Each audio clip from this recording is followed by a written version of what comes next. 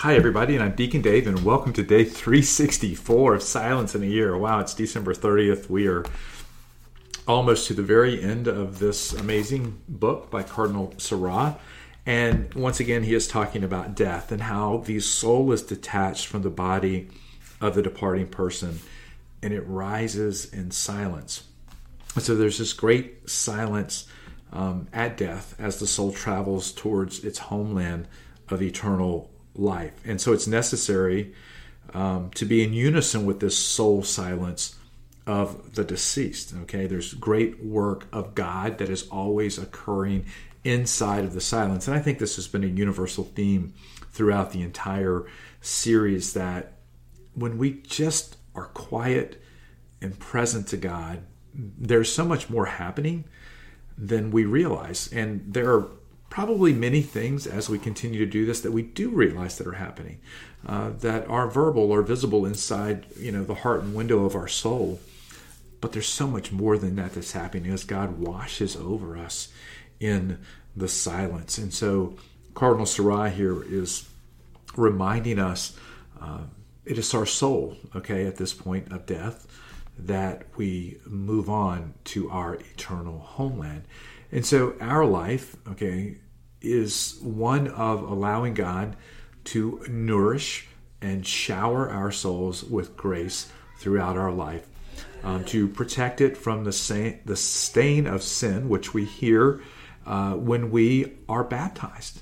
Okay, that white garment that is put on is to be kept unstained until we go home to eternal life. And I think this is a great reminder of the responsibility that each and every one of us has in living out our faith. And certainly as I grow older and as I spend more time in silence with God, I have a better appreciation and understanding for how He wants to work in my life, who He's calling me to be, how He wants me to be completely reconciled to the will of His Father, how He helps me to better see my sins that probably 5 years or 10 years ago, or whatever the case may be, I wouldn't have even acknowledged or recognized as even being a problem.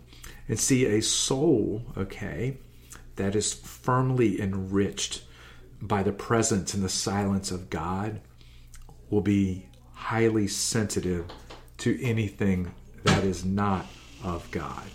And so one thing I want to tell everybody is, as we grow in this spiritual life, as we spend more time in silence, as we're more reconciled to the Father, you will find that there will be things in your life that you will become aware of that before you were not. And this is not a point or a moment of discouragement. Okay, this is actually a moment of giving God thanks and praise for a greater understanding and a greater revelation of how we're called to live our lives out.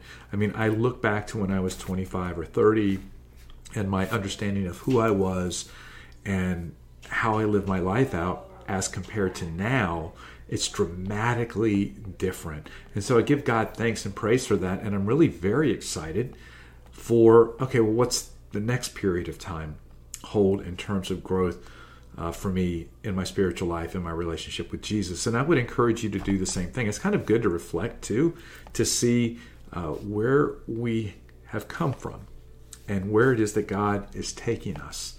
And the best way to do this is in silence. The greatest thing that I think I've done in the last couple of years is to really be more consistent in spending time in silence with God.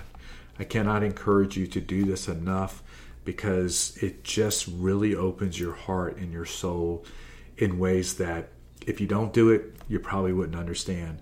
So start trying it. It doesn't have to be for an hour to start out, but be bold, be courageous, be persistent, be faithful in doing it.